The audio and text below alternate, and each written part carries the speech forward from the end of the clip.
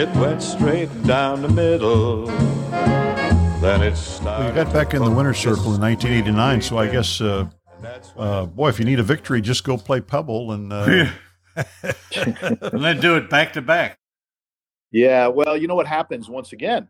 I mean, when coming down the stretch, it's not easy to win. You're nervous. There's players that are playing really well right around you.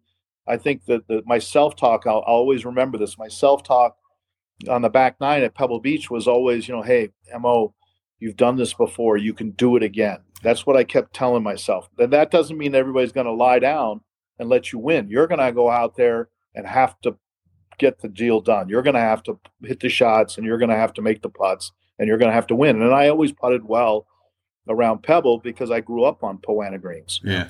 And a lot of guys struggle with those greens, didn't they? For sure. Yeah, so you beat Absolutely. A real good player in Tom Kite that year by 1. Came back the next year, won it again by 2 over Kenny Perry. And as you mentioned, you had your dad as your final round partner in that one, didn't you?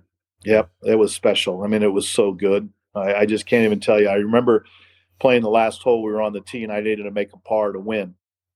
And my father, who hit, I was back in the olden days, as Bruce will remember, I mean, we played from like the same tees. Mm-hmm. We didn't have like all these different tee configurations, and I always let my dad hit first, and he always hit it pretty straight or a little fade. One time he was a decent player. He was a 6 or 5 handicap, and by now he was in his late 70s or 76, 72, whatever my dad was, and he was about 14, 15 handicap, and he got up on the 18th tee and hit this low snap hook right in the ocean right in front of me. And I remember he was picking his tee up, and he looked up, and he's like, God, that wasn't a good time to hit one like that, was it? I know, no, Dad, just move over here to the side. and I hung on for dear life with my tee shot, and I got it down the fairway, and we're walking off the tee, and he's like, what do you think I should do, son? I'm like, well, Pops, we're not going to win the team. I said, all I need to do is par this last hole. Yeah, just put your ball in your pocket. Enjoy the sunset. It's on CBS, blah, blah, blah, blah. And he looked over and he goes, that's the best damn advice you've given me all week long, son. And so he did. I won and gave him a hug and a kiss on the 18th green. And, yeah, it was special.